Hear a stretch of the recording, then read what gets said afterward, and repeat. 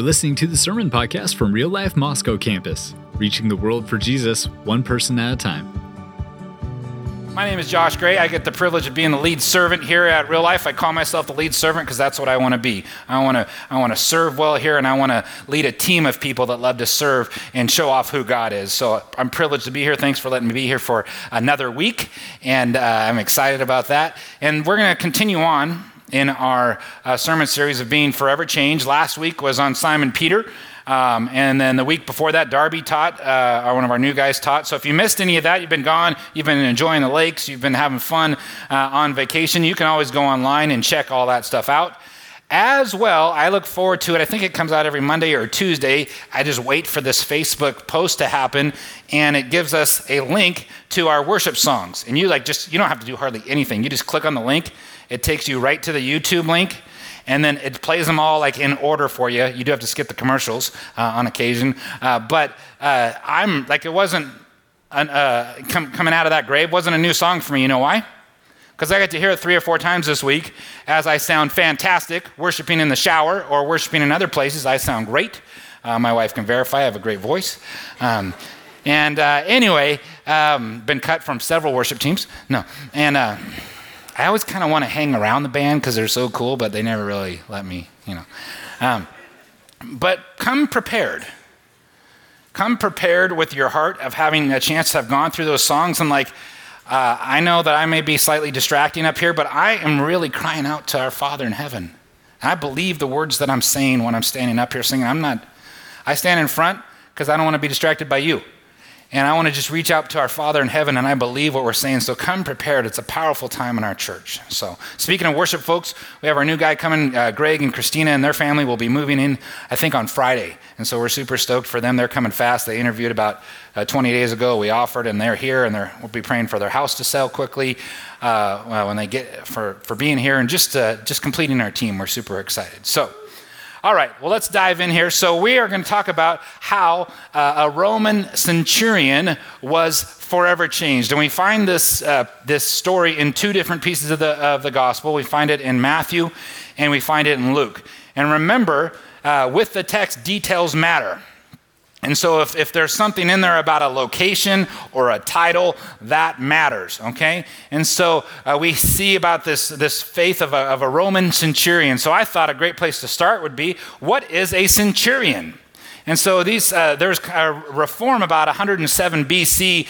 Rome was starting to not do well in some different battles, and they kind of remapped how they were going to organize their army and what that was going to look like. It used to be that you could be in the army if you were wealthy and you provided your own weapons and your own stuff, and that wasn't very many people at that time. And so they kind of changed it around, and it required them to have leaders and people in places of leadership that would do that. And so when you think about a Roman centurion, they were a professional officer in the Roman army, and they were in the Roman Navy as well. What do you think when you say centurion? What does that rhyme with? Century. And century is how much? 100. How many people do you think a Roman centurion probably commanded? No, 80. No, 100. 100. 20 of them would probably be servants and those type of things that would help out with that. So as you continue to think about what a centurion is, what are the qualifications to be a centurion? So I want you to think Braveheart. I want you to think Russell Crowe, not ladies, not Russell Crowe that way. Russell Crowe like Gladiator. Don't give any woohoos, honey. I look just like him. No, in my mind. But think of Captain Winters and Band of Brothers. These are the leaders. To be a Roman centurion, you had to have served in the military and served well. You were an expert in all types of warfare. Your size and your stature and your strength mattered. You got paid about 4 to roughly 17 times more than an average soldier. So you were a big deal. And you had a different look to you. You had medals on your chest from wars and different things you've been in. A lot of the way that I see our military shape today, I'm like, man, I could trace it back. There you go. Like these told stories of where you've been and what you've done. Their uniforms were different. I can't remember what are the things on the bottom called? Any military experts in here? These shin guards. The shin guards. They're not called shin guards. That's soccer. Sheaths. Sheaths? Greaves. Thank you, sir. Greaves. So they wore greaves, which was different than other folks. Their uniform was different. They had the helmet that they could sweep up messes with afterwards. No. But they were identified. If you saw a centurion, you knew that was a centurion. You knew they were important. They were different. They were a big deal. So think of captain, think of major, think of somebody like that in the military. And these are frontline, battle-hardened. Usually you had to be 30 years old or older. So think about a lifespan back then. Yeah, you've done some life, okay? So now we know what a centurion is. Now the story happens in Capernaum. And Capernaum's a pretty important place in Jesus' ministry. It's kind of what he called home and where he spent a bunch of time there. Peter's house was there. His mother's house was there. There's a church built right over the top of it when I got to visit Capernaum. It's right on the sea. This is the synagogue that I was in, and you guys can ask me a question about something funny that happened here later. But this is the synagogue, maybe the synagogue even that the Jewish elders said that this Roman centurion helped build. And so as you think about the story of who this is and how they were forever changed, what does this look like? You know the location. You know who it's talking about. And why would Jesus say the things he said about this man? So we're going to look at both accounts of that. Let's start off here in Luke. After he had finished all his sayings in the hearing of the people, that's Jesus, he entered Capernaum. Now, a centurion had a servant who was sick and at the point of death, who was highly valued by him. When the centurion heard about Jesus, he sent to him elders of the Jews, asking him to come and heal his servant. And when they came to Jesus, they pleaded with him earnestly, saying, "He is worthy to have you do this for him. He loves our nation, and he's the one who built us our synagogue. He built us our place to worship the Father in heaven. Please." Do you understand when you're praying to God in heaven for someone else, you're interceding, you're asking God to intercede into their life? You're asking God to change something, and you might even have the faith to believe it could happen. These guys are pretty passionate about that. And Jesus went with them. When he was not far off from the house, the centurion sent friends saying to him, "Lord, Lord, do not trouble yourself, for I am not worthy to have you come under my roof. I've heard about who you are. I know about what you've done." Braveheart, Gladiator. "Lord, don't even come in here. I know who you are. Therefore, I did not presume to come to you. But say the word, your very word. Say the word, Lord, and let my servant be healed. For I too am a man set under authority." I understand authority, and yours is pretty amazing.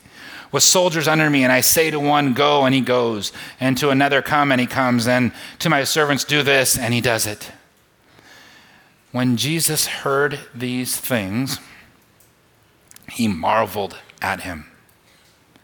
He was amazed at him. And turning to the crowd that followed him, he said, "I tell you, not even in Israel have I found such a faith." And when those who had been sent returned to the house, they found the servant well. Marveled at his faith. I want you to be thinking about this as we go through. Say this with me. Thaumazo. Thaumazo.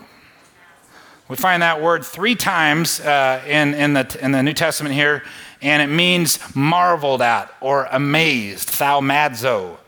And we find it here in Luke, and we find it in Matthew, and then we also find it in Mark 6:6.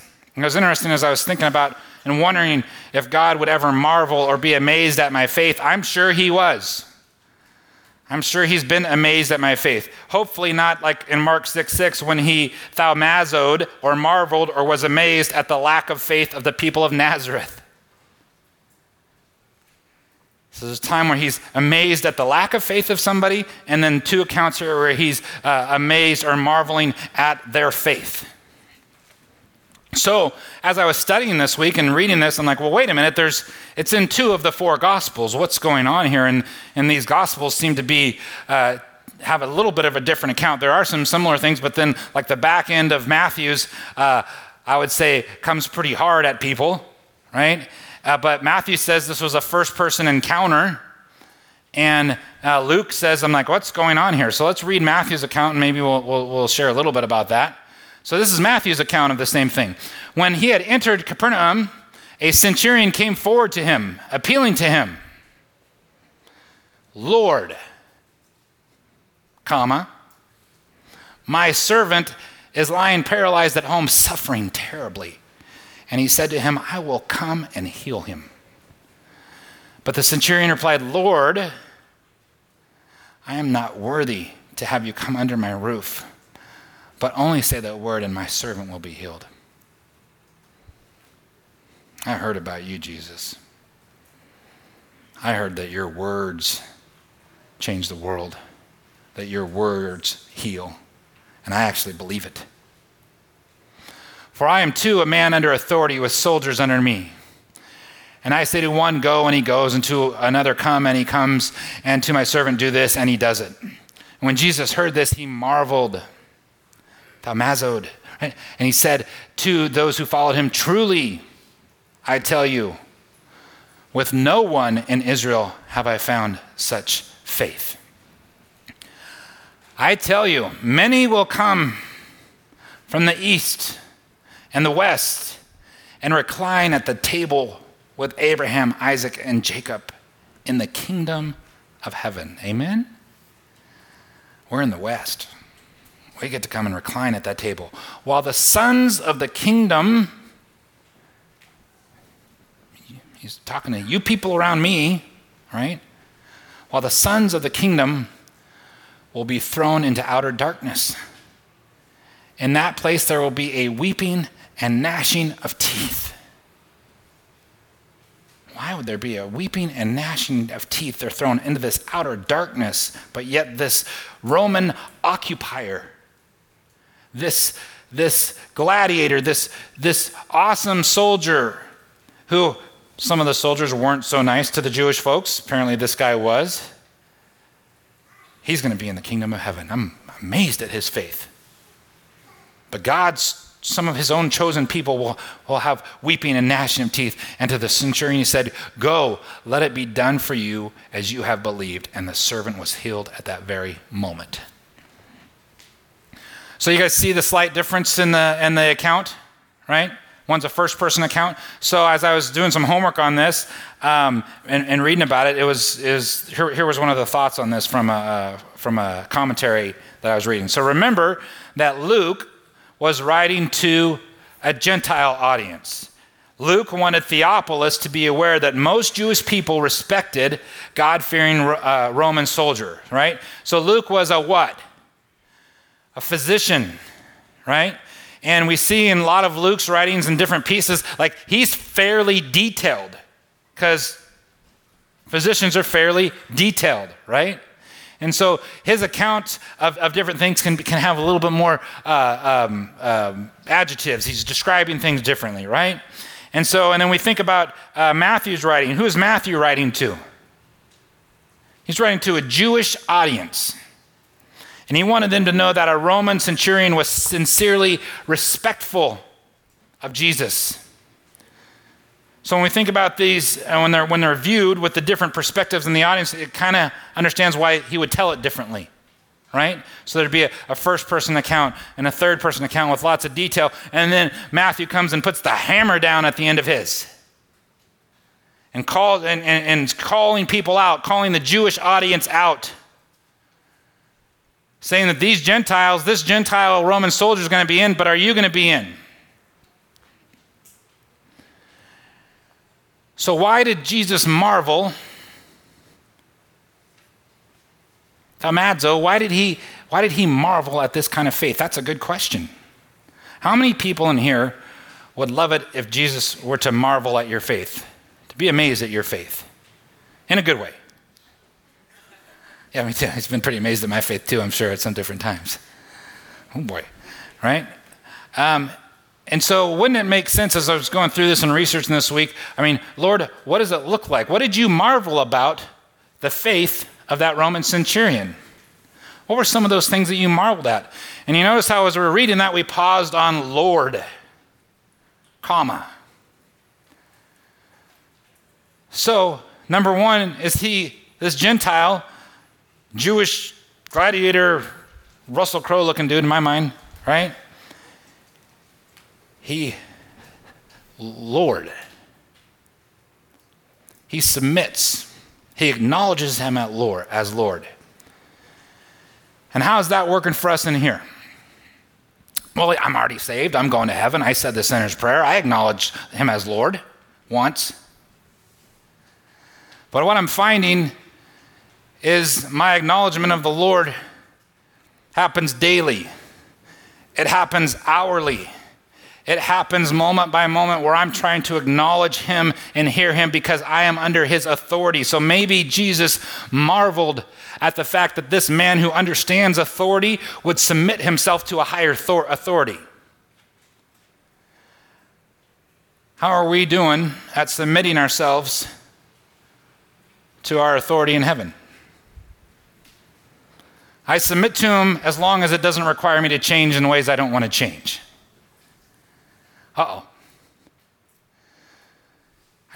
So this authority, I think, that Jesus marvels at. Maybe he's marveling at the fact that this man has compassion for one of his servants. And wouldn't it be neat to know that maybe our Father in heaven has compassion for his servants, which is what we are. So how are you in the compassion department with our new 10,000 best friends that just moved into Moscow this last week, who are understanding crosswalks and stuff? Are you compassionate? Obviously they don't understand authority. It's a crosswalk, not a cross ride. No. Compassion. Right?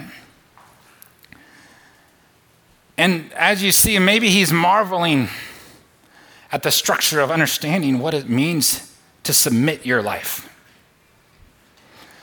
And so I guess I just throw that challenge out to myself this week. I'm in a new position of authority in a church. And with that authority comes great responsibility. And with that authority comes the great responsibility to have compassion, to see, to serve. I want to call myself the first servant because I want to be a great servant, because I want to lead a church of great, amazing servants, of people who see others, who are passionate about the text, who are diving in, who are having these conversations in the hallway about the text and what God is doing in their life. And they love to worship because they believe what they're saying to our Father in heaven. And you know, this Roman soldier is going to have a problem. The centurion is going to have a problem on Caesar's birthday because he has confessed Jesus Christ as Lord. He believes in Jesus Christ's power to heal his own servants. Where are you at? Do we acknowledge that he's around, but do you believe that he has the ability to change right now? Change your life, change your circumstances, change your place. So how are we doing at acknowledging that? And here's another thing. In 1 Samuel 16:7, it says, "But the Lord said to Samuel, do not look on his appearance." So we just saw this appearance. Can you imagine just this jacked up, super strong, amazing centurion, war-battled scars on his face, just a monster of a man? Jesus is not marveling at his appearance. Do not look at his appearance or on the height of his stature, because I have rejected him. For the Lord sees not as man sees. Man looks on the outward appearance, but the Lord looks on the heart. How many of us try to put on outward appearances? I do. I want to be thinner. I'm wearing cowboy boots. I'm not a cowboy. I just like my boots. They're cool. Right? But put on these outward appearances, but you know what God's really concerned about? My heart. And you know what people of this world are going to fall in love with as we reach the world for Jesus Christ one person at a time? They're going to fall in love with a heart that's chasing after our Father in heaven. They're going to fall in love with a heart that understands authority, and when they're given power and authority, that knows how to use that for his kingdom. They're going to fall in love. They're going to be amazed. They're going to marvel at somebody who has compassion and sees others. Really, when you think about church growth and how churches move and change, and there's good preaching, there's great music, there's a great venue. Like half the people like churches grow because they have a cool place to go. Half of them have some dynamic, amazing preacher, speaker guy. Half of them have some rock band, awesome music, and it's all cool on Sunday. And everybody comes in and everybody goes out, and comes in, goes out, comes in, goes out, and they have a life cycle. And they have a life cycle where this preacher becomes old. They have a life cycle where the seats aren't as comfortable, or the music's not as cool, or the technology's not as cool. You know what's not going out of style? Love. Never has. Buildings come and go. But how we are going to treat people. And if you want your faith to be marveled at, let's look at the centurion. Acknowledge him as Lord. Understand his authority in your life. See people. Have compassion for people. Worry about what's inside your heart. Not what kind of car we're driving or house we live in, but what's coming out of here, the wellspring of your body. So we're going to take this time to go into communion. If you're going to serve communion, thank you so very much. Head on back there and we'll get that. We have an open table. Super cool. You don't even have to be a member of Real Life to take communion here with us. But if you believe in Jesus Christ as your Lord and Savior, we would love for you to take that. We'll hold it and take it all together. If not, just let it go by. So let's take a look at some questions we can ask around the dinner table. If you're not in a home group or your home group's just doing barbecues right now. Let's take a look. What does this look like in our life? So I have a question. Have you given authority of your life over to Jesus? Beyond, I said the sinner's prayer. And I'm talking about everyday life. I'm talking about everyday decisions. When you're making an investment decision, is that authority over to Jesus, and are you asking him? Where are we giving our authority of our life over to Jesus beyond just the sinner's prayer? Does he get to be Lord of your life? Have you heard that before? I've heard that before. You accepted Jesus, but are you allowing him to be Lord? Are you calling him Lord, like the Roman centurion did? And how about this? What areas still need to be surrendered? Thanks to this fabulous sermon, the Lord's got a chance to give me some new areas to be surrendered in. And that's a question. It's like one of those things where you pay for patience. And they're like, don't ever pay for patience. You're going to be in victory. I was like, Lord, tell me, where do you want me to surrender? Even in the little things. I had to call this week on a Thursday, and I was sitting there, and I was getting very busy. I was very busy getting ready for the sermon, doing all these different things. And this guy popped in my brain, just weird. This guy I met in Mobile, Alabama. He's not weird, but the thought was weird. And I was like, you know what? I need to call Mark. I need to talk to him. And so I was really obedient. I texted him. I was like, hey, how you doing, bud? And he said, I'm doing okay. How are you doing? And then I went to text him back, and the Lord was like, told you to call him. Like, be a relational human being, Captain Relationship. Right? call him, talk to him, speak to him, hear his heart. And guess what I could hear in his voice as we talked? He was going through challenges. He was really working through stuff. I could hear the anguish that I couldn't hear in a text message. And by the time we got done talking, he was like, man, this is an answer to prayer, Josh. Thanks for calling me. I hadn't talked to him in probably 3-4 months, maybe more longer than that. Now that I don't say this story to point to me, I just say this story that I'm trying to be obedient. I'm trying to surrender and do what God tells me to do the best that I can in the little things, making a phone call. How about when you walk past somebody and you're like, oh, I should have said something. I'm going to go all the way back. It's very inconvenient. My faith is very inconvenient. It's inconveniencing me. But to be there for that person. So what areas of your life still need to be surrendered? What are some recent stories where you or others have stepped out in faith and God showed up?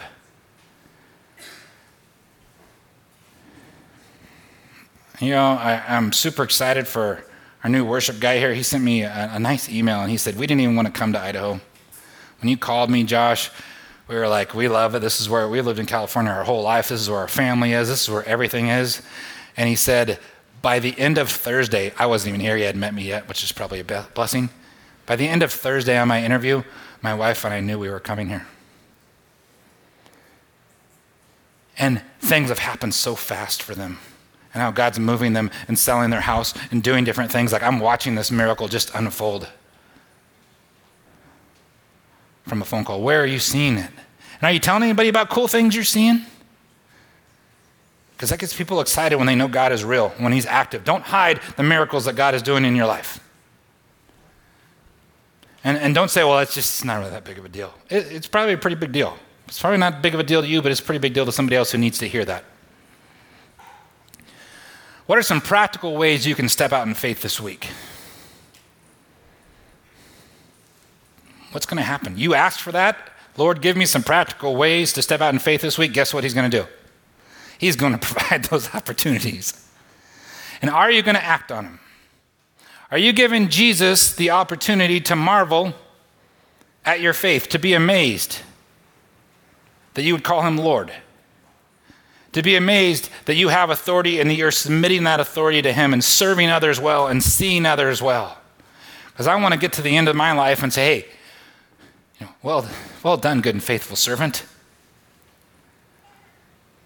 And I want him to have a list of things he can marvel at that are good, because he has a list already that I've given him that are like, And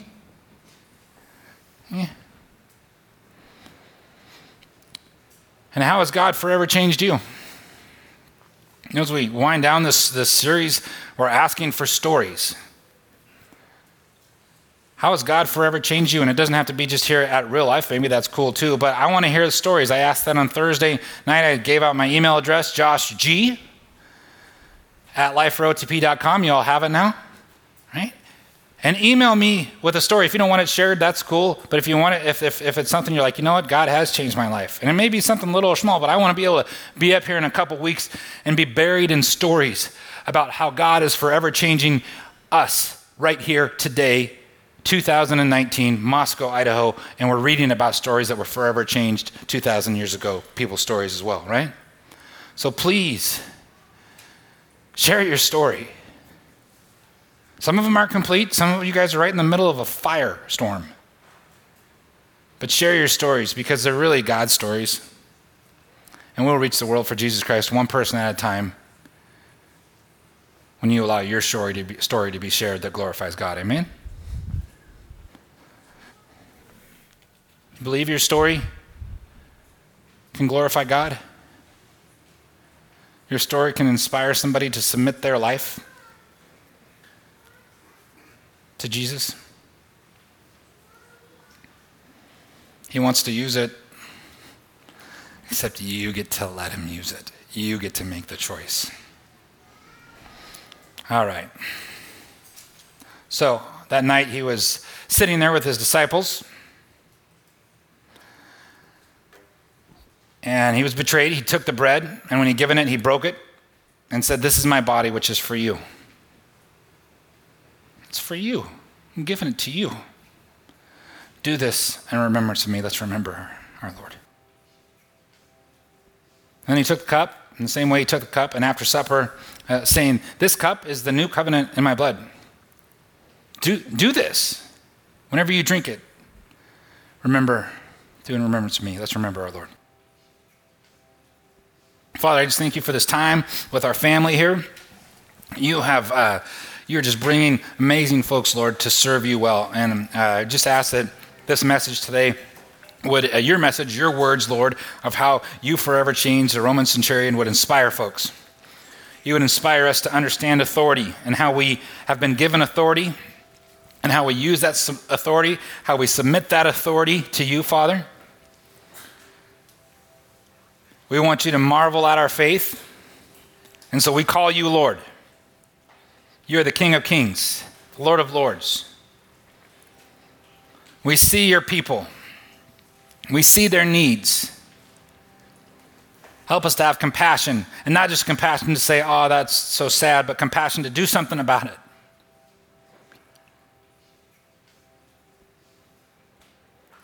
Compassion to be forever changed. You said, "Come and follow me." We want to follow you, Lord. You said you would make us. Please, Lord, make us fishers of men. So, Father God, I just thank you for this time. I thank you for your word. I thank you for our worship. Help us, Lord. We want to chase you well. In Jesus' name, amen. Thanks for checking out this message from Real Life on the Palouse. You can find out more about us by visiting us online at liferotp.com and connecting with us on Facebook and Instagram. Until next time, have a great week.